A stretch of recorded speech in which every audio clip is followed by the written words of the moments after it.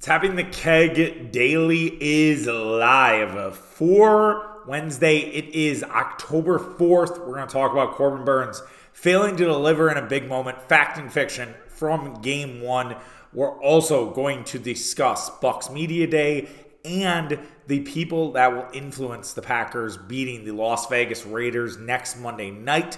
Before we get going, just a reminder, social media, Tapping the Keg on Twitter, Tapping the Keg Sports on Instagram, as well as TikTok, Facebook too. I'll be hanging out at the Brewer Game again today. I was there yesterday. Not a ton of content. I'll tweet a little bit, but not a ton for the people. I probably should do more with Instagram stories, but that's another story for another time. We'll talk to our social media manager in that regard.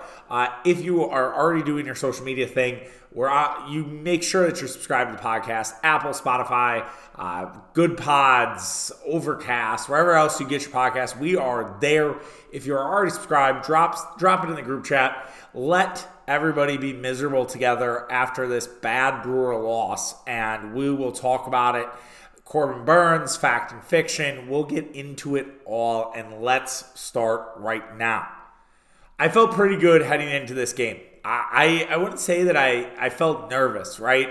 I think that I feel nervous for Bucks playoff games. I feel nervous for Packer playoff games for sure. But this Brewer playoff, I wasn't exactly that nervous before I got to the ballpark. When I was in the ballpark, my heart was thumping for those first two innings. The first inning that Corbin Burnes pitched, but I felt okay about it. I felt like I had done the research on Arizona. I felt like they had kind of had a rough second half. I felt like the Brewers could take advantage of that. And then randomly, as I'm heading to my father's house to go to the game, I hear Garth Brooks' I Got Friends in Low Places, which is Corbin Burnes' walk-up song.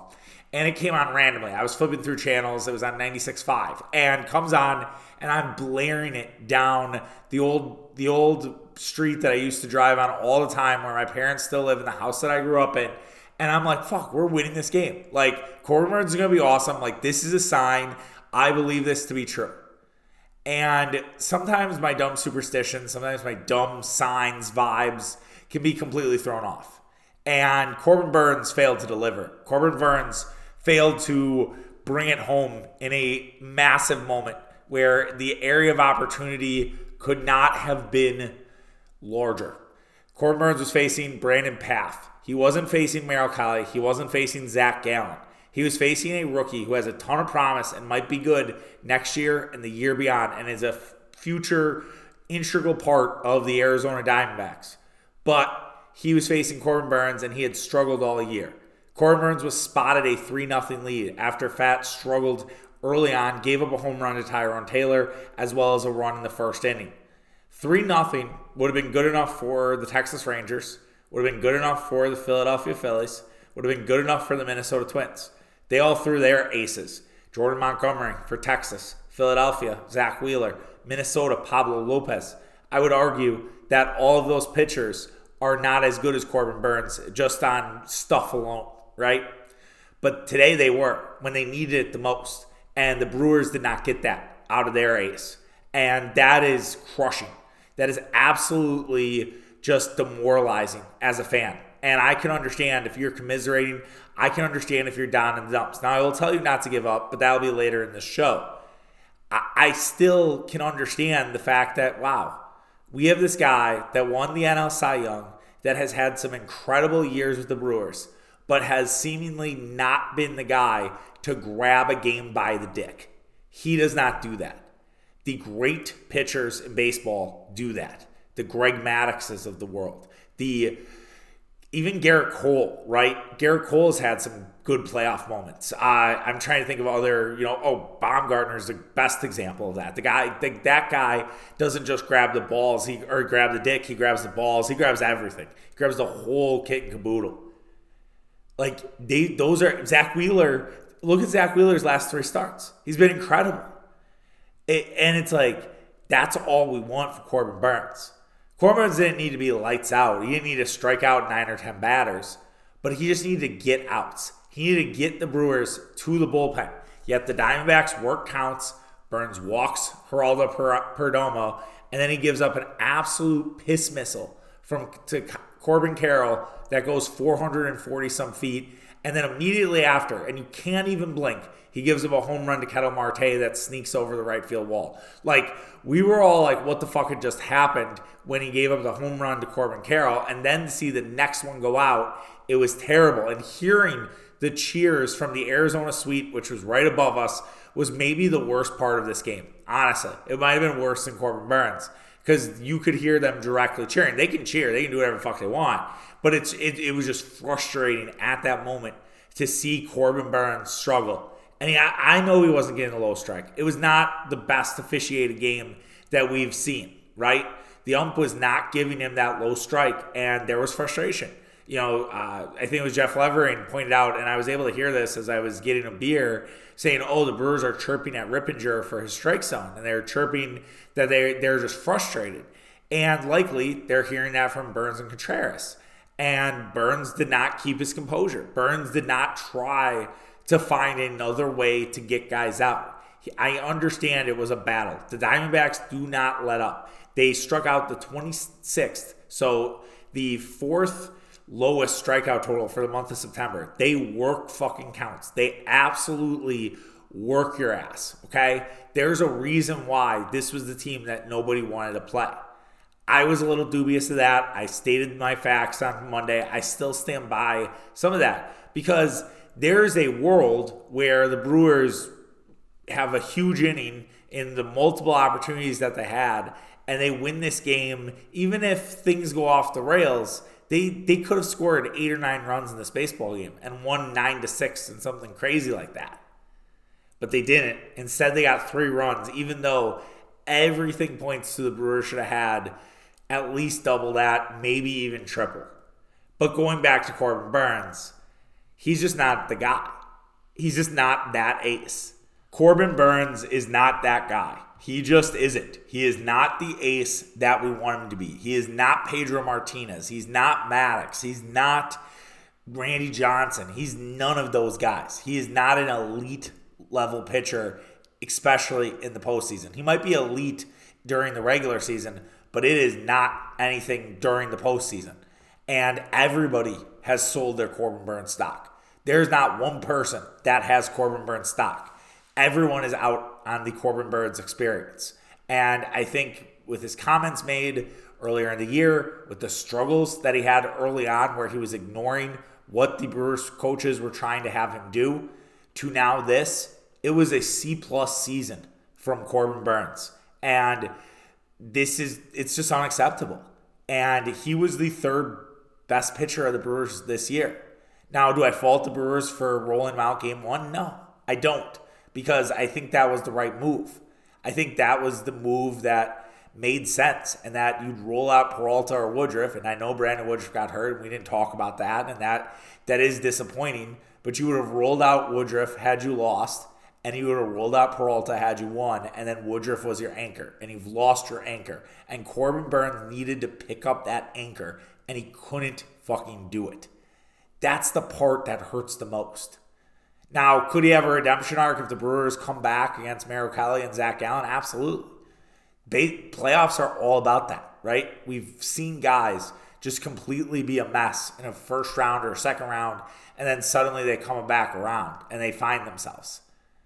But I think everybody is out on the idea of Corbin Burnes. This needed to be his game, and he came up small. That just can't happen from an ace. Trading Corbin Burnes should be the Brewers' top priority this winter. I don't really care about Brandon Woodruff's health. I worry about the shoulder. I think if anything, if the Brewers feel like these are injuries that are preventable going forward, they should give him a sweetheart deal and say, hey, we'll take care of you just in case everything's fucked, and give him like a 1-year extension for like $25 million. So that Woodruff is there for yet another year and gives him that opportunity to be the ace of the staff. And then you could trade Corbin Burnes for ready-to-go major league talent. I said to a group chat today, Corbin Burnes for Pete Alonso. Who says no? Probably the Mets, because Stearns doesn't want to necessarily give up Pete Alonso to his former team. But who knows, right? Corbin Burnes should be dealt to any of the big markets. They'll freak out. They'll be like, we got Corbin Burnes, we got Corbin Burnes. But they'll realize that this guy isn't that dude. He just is not. And maybe the Brewers will take a step back pitching-wise. But if you look at their cupboard, it's not bare without Corbin Burnes. They still have a lot of options on the table. If Woodruff's healthy, Freddie Peralta, a healthy Aaron Ashby will be back next season. Robert Gasser, who will probably be ready next year. Jacob Mizorowski, who will be ready next year. You could bring back Wade Miley. You could bring back Adrian Hauser. They will be fine without Corbin Burnes. And I think it's time. And I was in on the idea of the Brewers just running it back next year because I think the talent with the young roster, whether it's Tyler Black, Jackson Chourio, Mizorowski, Gasser, I was like, okay, a blend of young and old, and it's just the perfect mix, and the window is still kind of open slightly if these young guys perform. But now I'm out. Now I'm out of the idea of Burnes, at least. They can still do that, but why not get some better offensive talent? Make sure that you can replace Mark Canha if you're not going to pick up the $12 million option. If you want to replace Carlos Santana, or if you want to replace other parts of what you have. Tyrone Taylor could be an interesting piece to go with Corbin Burnes as part. This deal could be very, very fascinating to see how the Brewers play. But there's no way that Corbin Burnes should find himself starting opening day for the Milwaukee Brewers in New York City, of all places. It would be very ironic if he did go to the Mets, because that's who the Brewers play in game number 1. But it shouldn't be Corbin Burnes. And it's disappointing that it's come to this. I hope that there's a redemption story. I hope that, as the postseason goes on, if the Brewers turn this around, that they are able to have Corbin Burnes live up to the hype in LA or in Atlanta or something else. But at this point, if the Brewers do, in fact, exit out early, it's all going to fall on Corbin Burnes. Let's stay with the Brewer topic and move on to fact or fiction from game number 1.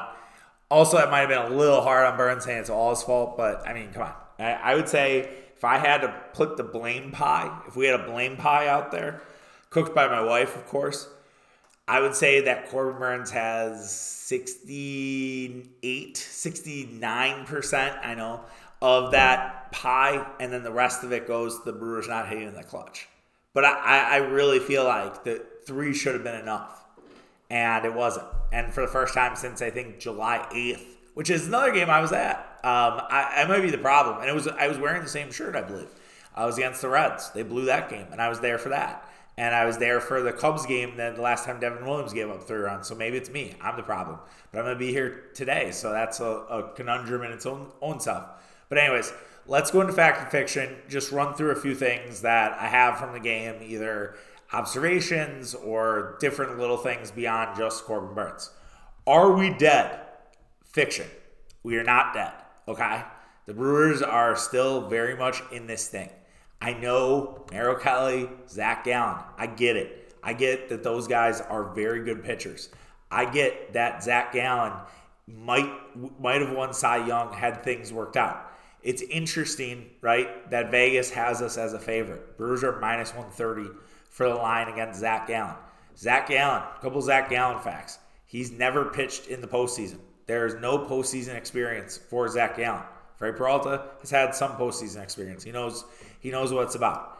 Let me read you Zach Gallen's away splits for you. Just have a peek at this. I know he pitched well at American Family Field. I know what you're saying. That lineup was trash. He's 448, 5-6, 18 starts. So, and they actually had a couple more starts they did on the road than he did at home. 101 hits, 58 runs allowed, 15 home runs. That's double from what he had at home. 29 walks. That's more walks than he had at home. 100 strikeouts, 20 less. And opponents batted 245 against him, which is 15 points more.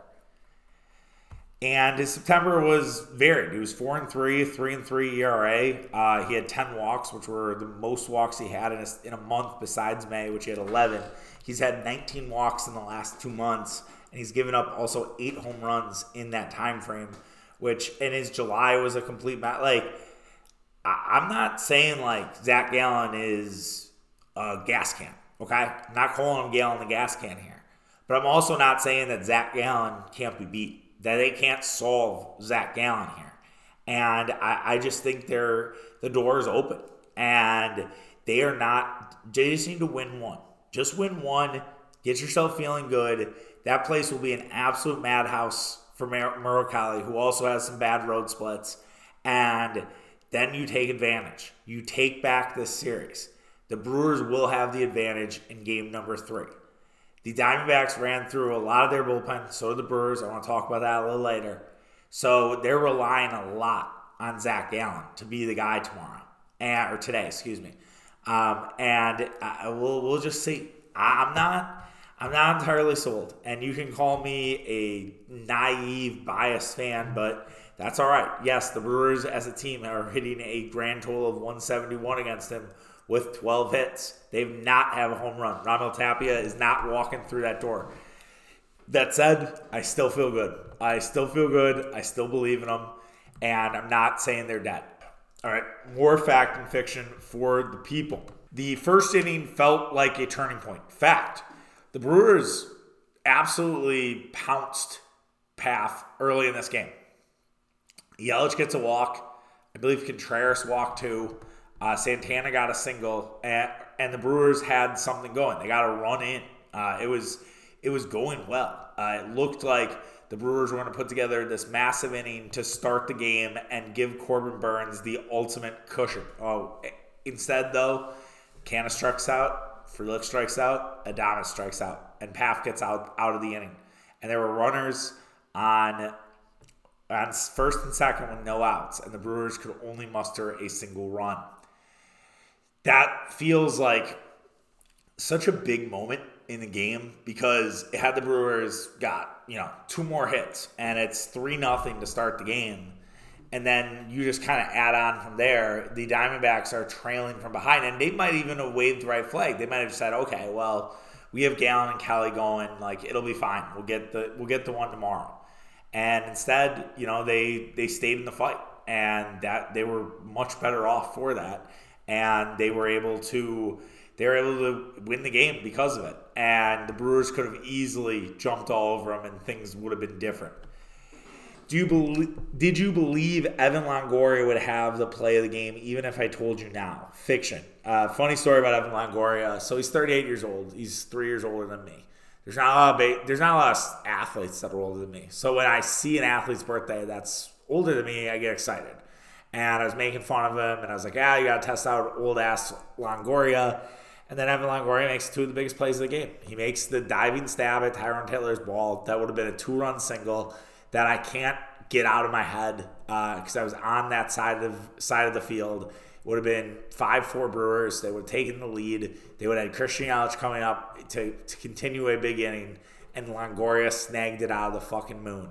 And then Longoria bobbles a play. Yelich thinks he's going to go throw it. Because he bobbles, he doesn't throw it. He actually throws Yelich out. And instead of having runners on first and second with no outs and Carlos Santana up to the plate, Christian Yelich gets out. The Brewers do nothing in that inning. It's Evan Longoria. It's those guys, man. It's always those other guys. It's never the stars. It is always the other guys that somehow play a role in some of these games. Were Craig Counsell's gambles the right ones? Fiction. Look, the Jesse Winker thing, I didn't get at all. I will also say, for those who are like, well, why did he pick Winker over Garrett Mitchell? It was not that simple. Let's think about roster construction here a little bit. Jesse Winker was a replacement for Rowdy Tellez. That's what Jesse Winker was there for. Rowdy Tellez does not really get on base. Rowdy Tellez has shown that his power has been completely zapped. Why? I don't know. So they brought Winker there to take pitches and to get on base. Now, what Jesse Winker did was he swung at the ball 3 times and struck out. He never really took a pitch. That, to me, is inexcusable. You are there. Your job is to get on fucking base, and you can't make contact. It's ridiculous. Counsell not pinch hitting for Bryce Trang in the 6th inning with the bases loaded. I can't get that one also out of my head. That Bryce Trang had a major moment in this game, and it looked like he was going to He was going to there was an opportunity to break it open. He gets hit. Remember, that's right before the double play. And he gets hit, and it's from Ryan Nelson, and they take Ryan Nelson out of the game, and they get the guy, Thompson, who is the side armor. And it's like, man, if Trang gets hit there, it is absolutely a different story. It's absolutely a different story, of course. It did not hit him. I agree with that. But how do you hit Trang there? It's deep enough in the game. We're in the 5th inning. It might be a little early to go with another defender. You're definitely risking it there. But Andrew Monasterio, how many clutch hits has Andrew Monasterio had this year? Let Andrew Monasterio grab a bat. The guy at least makes contact. Even if you get a double play there, odds are you're scoring that run unless it's really hit hard and they go home. Probably the Brewers luck it would. But even if that happens, you're putting pressure on the team. You're getting another fast guy on the base pad. Why get tight there? I get 5th inning is a little early, but the way that the game was flowing, that was such a major opportunity that they just absolutely pissed away. And then the other game was Devin Williams. First of all, I will, this is a side fact or fiction. Fact or fiction with Josh Hader have come in that game. Fiction. Okay. So I commend Devin Williams for going in. And I commend Devin Williams for busting his ass in that inning. And it was not pretty. And I actually thought for a second that he got Christian Walker out. I was not tracking the ball well. I did a fist bump. And I'm like, wait a second. That ball went into the state. I thought he got him. Just the way that the crowd made a sound. Maybe it was the Arizona people behind me that I heard. I don't know. But anyways, I couldn't believe it. I really couldn't. And that was it. And he was so close to getting out of that inning too. And now he's had 31 pitches. They have 2 more games. If they were to win those 2 more games, they'd be in LA on Saturday. I don't know if you can pitch Devin Williams tomorrow. And maybe they've talked about it. Maybe there's a number, right? You want to make sure that he stays under that number for game 3. I think it is break in case of emergency for Devin Williams today. And if you need him tomorrow, I think he'll be ready. But yeah, it's definitely going to be tough without Devin Williams. And I will say this about gambles in the postseason. Every manager does them, okay? It's the ultimate damned if you do, damned if you don't. There are all the buttons to push. Craig pushed the wrong ones today. Lovolo pushed the right ones, the Arizona manager. He was out there like Tony La Russa. He did mound visits. They did stuff to just control sort of the fans from ever getting going. And I want to talk about that in a little bit here, the fan base, that is. But yeah, I do not necessarily fault Craig Counsell for the gambles. I mean, the Winker one's weird, but I can make sense of it. But it's just, it's not great. Do the Brewers weirdly struggle in bullpen games? Fact. I don't have a stat on that, but I just feel like they always seem to not play well when they're seeing just multiple pitchers. They would rather see a guy 3 times through, and really get a better understanding of what he is versus, seeing different guys, different arm angles, different pitches, and threw him off. Not exactly great. Can you believe the Brewers bats did a May and went silent? No. Again, that's like the Evan Longoria thing. If you were to tell me all the different outcomes, I just can't believe this fucking happened again. I really can't. I am in stunned. I was so delirious when I was doing the review that I said it was 4-3 that we lost. I blacked out the fucking 2 last rounds. And I'd been drinking, but not obviously that's significant. And it was I couldn't believe it, man. It's just for how good these last 6 weeks were, to have it be all over in 2 days is wild to me. It would be extremely disappointing. And again, we've already litigated that. We don't need to go back to it. But yeah, man, that's nuts. Old guys are great tailgaters. Fact. I went with my dad and 2 of his friends.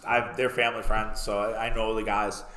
And my dad got a bunch of playoff tickets. He's all in. I actually feel very bad for him if the Brewers are lose. Because he said, he's like, I'm not ready to go full football yet. And I was like, yeah, I get it. The spread we had was great. They had tables, they had chairs, they took care of us. We had sausages, we had a little andouille and shrimp skewer that you could put together. That was fantastic. Chips. We had a nice amount of beer. There's a little cheese. Like, we had everything going. And just old guys know what the fuck they're doing. And it was not trying too hard. It wasn't like, oh, we have some sandwiches and we're eating those, which not a bad tailgate option, by the way. I don't shame. I've done that many times with my family where we go get subs and then we eat them in the parking lot and drink beer and hang out. That's not a problem with that. But that's like more of a just, hey, it's a quick and easy tailgate versus like a refined tailgate. This is a refined tailgate. Great job. Lastly, crowd energy resembled the gold package. Fact and fiction. Okay. So it was quieter than I would have expected, but I think a couple things. Number one, we got kicked in the dick a lot tonight. I think everybody was exhausted. I think everybody was like, I can't believe this is fucking happening. And it was more stunned than anything else. The other thing, too, is that, again, Torey Laveau, the Diamondbacks manager, was just taking the air out of the game. Like, he was playing four corners by mound visits, by getting guys out. You could see that the pitchers were instructed to throw over to first base to just sort of reset, to get everything not necessarily into a rhythm. This never got into a flow. And what's interesting, because it was poorly officiated, but it's like a poorly officiated college basketball game where you just see so many fouls and you're like, well, this isn't even fun. Like, this is just a complete fucking foul fest. And that's what the game felt like today. Fiction, because there were some loud. Like, it was very loud early on. It was loud for the Tyrone Taylor home run. It was loud when we made some big defensive plays, like the strike him out, throw him out for Giannis was great. But yeah, I don't think it was as bad as people are going to make it out to be. I'll also say shout out to the fan, and I got to be better with this. So I have a tendency when I'm at sporting events, I'll hear some dumb things from fans, actually all the time. And I mutter under my breath, and I just say, like, I disagree with them. Because I'm just thinking about what they're saying, and I'm like, wow, you're wrong. And at Lambeau, like, it flies because no one can kind of hear you. The noise is so loud around you that no one actually hears what you're saying. And I forget that American Family Field is pretty close to one another, and it's pretty quiet. And I was like, this guy was like calling for the intentional walk of Tommy Pham for Christian Walker. Now, for those who might not be seam heads, Christian Walker has 33 home runs. He is an absolute beast. It's Abner Uribe, who's just getting settled in. And I'm like, why would you do that? Like, I was like, Christian Walker has 33 home runs. Don't do that. And I wasn't even being mean. And the guy lost his mind on me. Not surprising, my man looked like the type of guy who spends way too much time at a dive bar and likely gets blowjobs from hookers. So that doesn't shock me in the slightest that this dude was running his goddamn mouth. Okay? There's certain parts of town where this guy might reside. They rhyme with Udahay and Milwaukee, but the southern part. So yeah, I had no disrespect to the people that live there. I know there are good people out there, but there's a type. Okay, let's just call it what it is. And fuck that guy. Like, dude, I just disagreed with what you said. I wasn't trying to be coy. He's like, oh, Mr. Encyclopedia, how many double plays did Christian Walker round into? Like, just fuck off, bud. Like, I didn't start anything because I'm with my dad's friends, and I was like, just enjoy the game. My dad even was like, yeah, settle down. And my dad had his eye on him the entire game. Like, my dad was not happy with this dude. And he was slamming like Happy Places and Coors together. He's like wondering why he's fucking fat. That's your answer, pal. Drinking all those Happy Places, I'm sure it really does well for your waistline. And like, it's just, look, I understand that some people, there's another old guy who was like yelling at Piamis and was like, you've been terrible all year, about time. I'm like, fuck you, dude. Like, he's been our setup guy. He's been awesome this year. Like, shut the fuck up. And I understand, look, people go to playoff baseball that don't go during the season. Or people, are there, but they're just obnoxious and they're just the lowest common denominator fan. And unfortunately, we had a few in our section, and that happens. That does occur. I'm very glad that this Southsider did not try to punch me, because that would not been good. I didn't want to fight. I told him that. I didn't tell him directly I didn't want to fight. I was just like, hey man, I'm sorry. Like, let's just watch the game. Go Brewers. And sure enough, Tommy Pham struck out the guy who wanted walked, and then Christian Walker got out, or they walked around Christian Walker and got out Gabriel Moreno. So they actually did the walk thing, but they did it for Walker because he's a fucking beast. And then he was the guy who also hit the two-run single. So, just casually fuck that guy. Like, that guy can fuck off. And I apologize for all the cursing, but it's just, sometimes it's warranted, man. Sometimes it is warranted, and you just gotta let him hang and let him fly. All right, let's talk about some other sports. Let's change the vibes and get to some of the other sports in the state of Wisconsin. Starting out with the Milwaukee Bucks. They've had media day. They had their first training camp, whatever, day one. Giannis Antetokounmpo shut out the noise about the national media. I didn't check the first takes and the get-ups of the world to see if they actually did shut up. But Giannis was on with 620, shout out to my guy 20C, movie refs, if you remember. It's kind of if you know, you know. Was talking to him. They're playing Uno.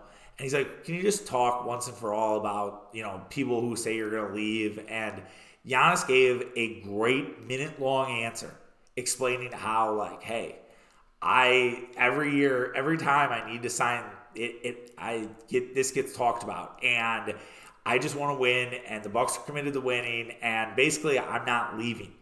And then Giannis also explaining in the media day of like, look, I'm not going to sign an extension right now because it's a lot of fucking money if I sign it next year. I'm going to make an extra $70 or $80 million. Why the fuck would I sign it this year? Absolutely correct answer. That's absolutely true. So it has nothing to do with the drama around the NBA and this manufactured bullshit story on Giannis Antetokounmpo.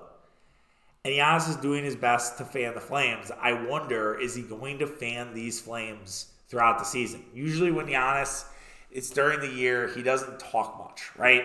That's why I was interested to see if Damian Lillard is going to kind of be the voice of the Bucks, right?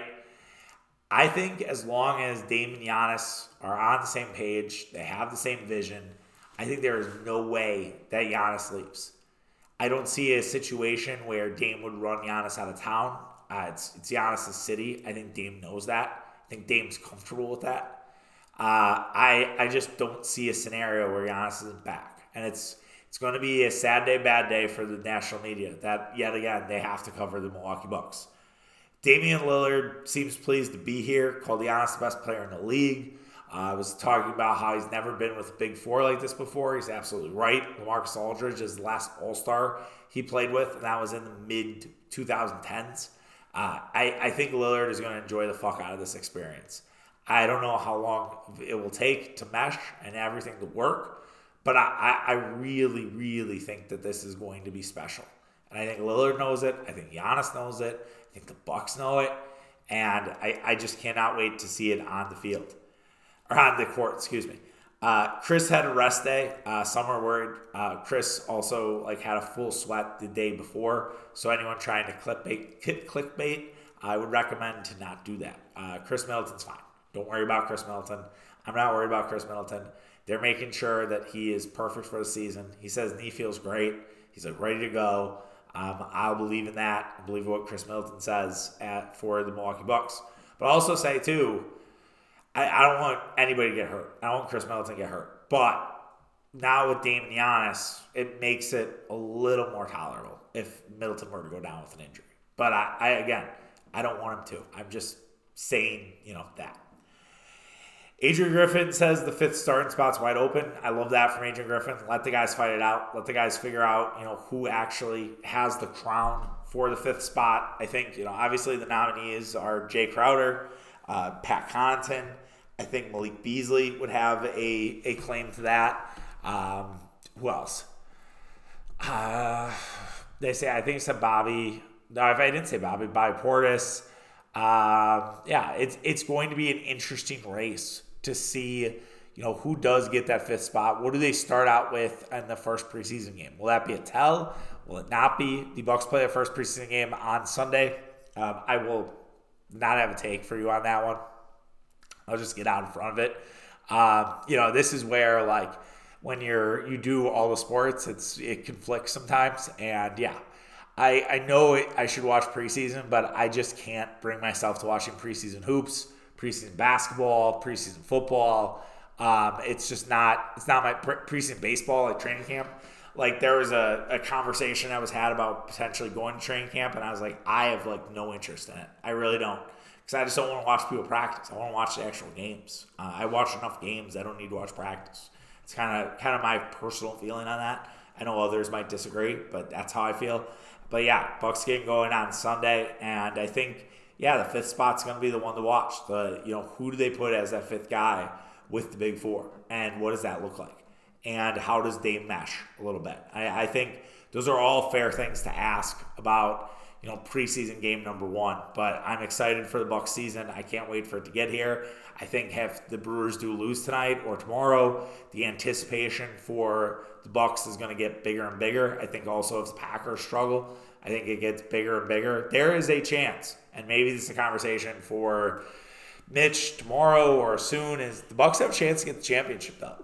They have a chance to be the team in the state of Wisconsin, which has never really been the case. Like, even when they won the championship, it was still Rodgers. Like, remember that crazy stretch, because the Bucks win the title, right? They win it in middle of June, late June. Literally that next week, Rodgers comes in to Lambeau and motherfucks everybody.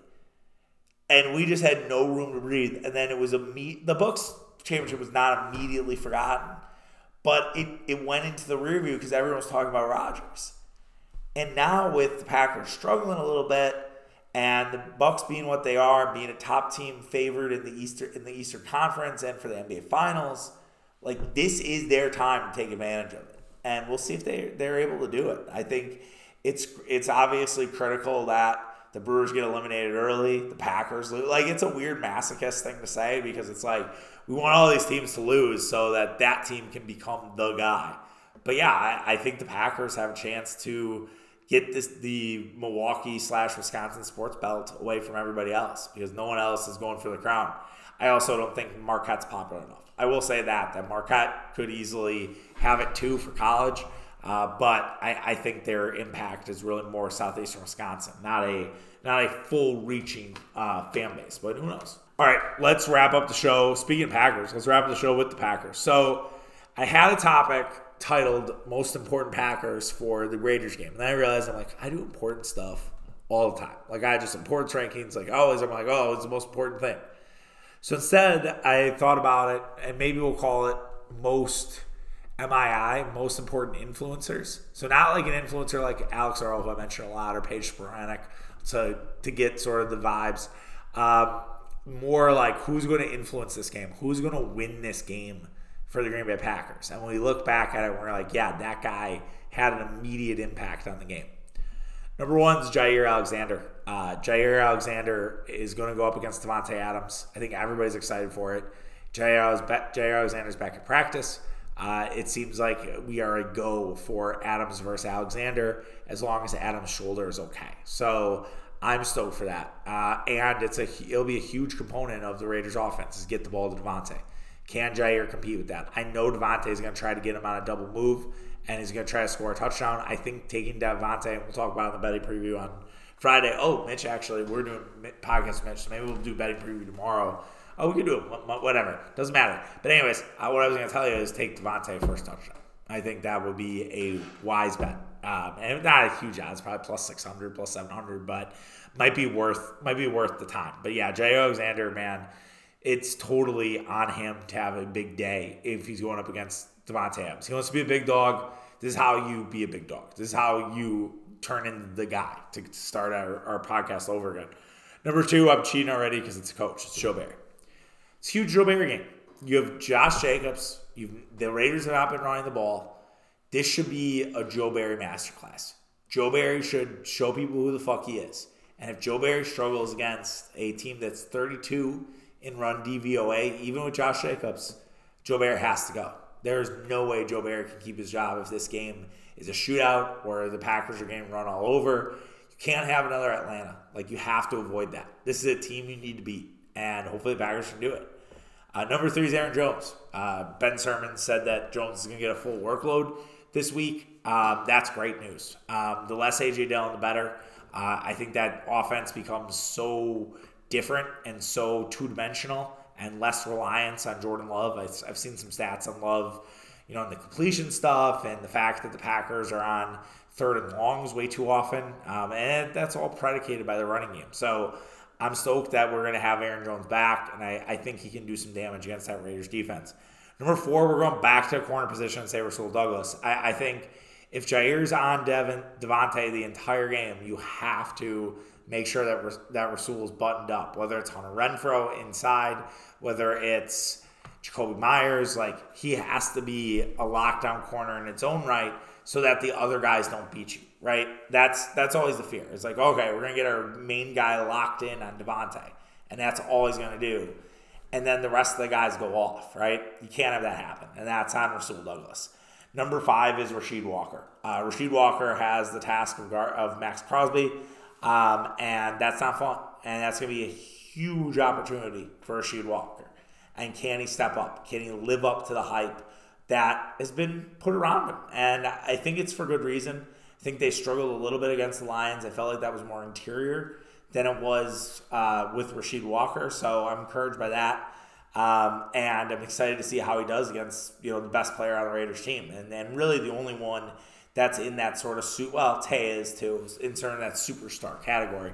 But yeah, it should be a good game. I will say that it's probably, if you're power ranking games, one of the ones I'm not necessarily looking forward to the most, just because Vegas plays a little bit of a choppy style. The Vegas Packer color scheme will be great. That'll be a great color jersey. And that part alone is worth it. I think the fact that we have to wait so fucking long is killing me inside a little bit and making me a little nervous with the Giants, who had that long layoff. Everyone's like kind of liking the Giants and like, okay, the Giants have this long layoff, and then they get their asses kicked by Seattle. Now, Seattle is much better than the Raiders, and so I don't expect the Raiders to kick our ass. If the Raiders kick our ass, we got some really, really big problems on our hands, because that would be no good. That we cannot have. We cannot have the Raiders just running ramp shot over us. That's not going to be the vibe. I think the Raiders, they got to win, right? They beat the Broncos, so they're 1-3. So we're not dealing with an 0-4 team. I think that's always scary when you have to deal with an 0-4 team. There's going to be a ton of Packer fans in that stadium. That'll be probably 90% Packer fans. That might be louder than the Steeler fans. It should be a lot of fun to see all those Packer fans and see everybody, the cheeseheads. And usually sometimes I hate cheeseheads on the road, but in this case, it'll be nice to fill up a stadium with all Packer fans, and it's in Las Vegas. All right, I think that's it for today. I don't know if I have anything else. I will be back tomorrow by myself, likely. Then Mitch on Thursday. Hopefully I'm not doing a post-mortem on the Milwaukee Brewers. We'll talk about more Packer stuff. We'll do Packer betting preview in case we have Mitch the next day. And we'll see. Well, maybe not the betting. The betting preview is tough, man. I guess it's probably a Monday show, and we'll get it in Monday. But then I'm like, you don't have time to prepare, right? You don't have time to hear these picks, although they did not go well against Detroit. So we have to rebound, and that's what we're gonna fucking do. I can't remember if I gave the over. I can check it out right now. Did I give the over? Because if I gave the over, at least we got one. Let's see here. I said stay away. So yet another stay away decision I got wrong. So last week I was like, yeah, take the under. I was like, I didn't feel great about it, but I would take the under in a lean. Said the same thing about the over this week, and I was wrong. So there you have it. All right, that does it. Have a good one. We'll see you at American Family Field tonight, and then we'll be back to talk Brewers Diamondbacks game number 2. Hopefully, again, as I said, not the end of the season. Take care. Bye.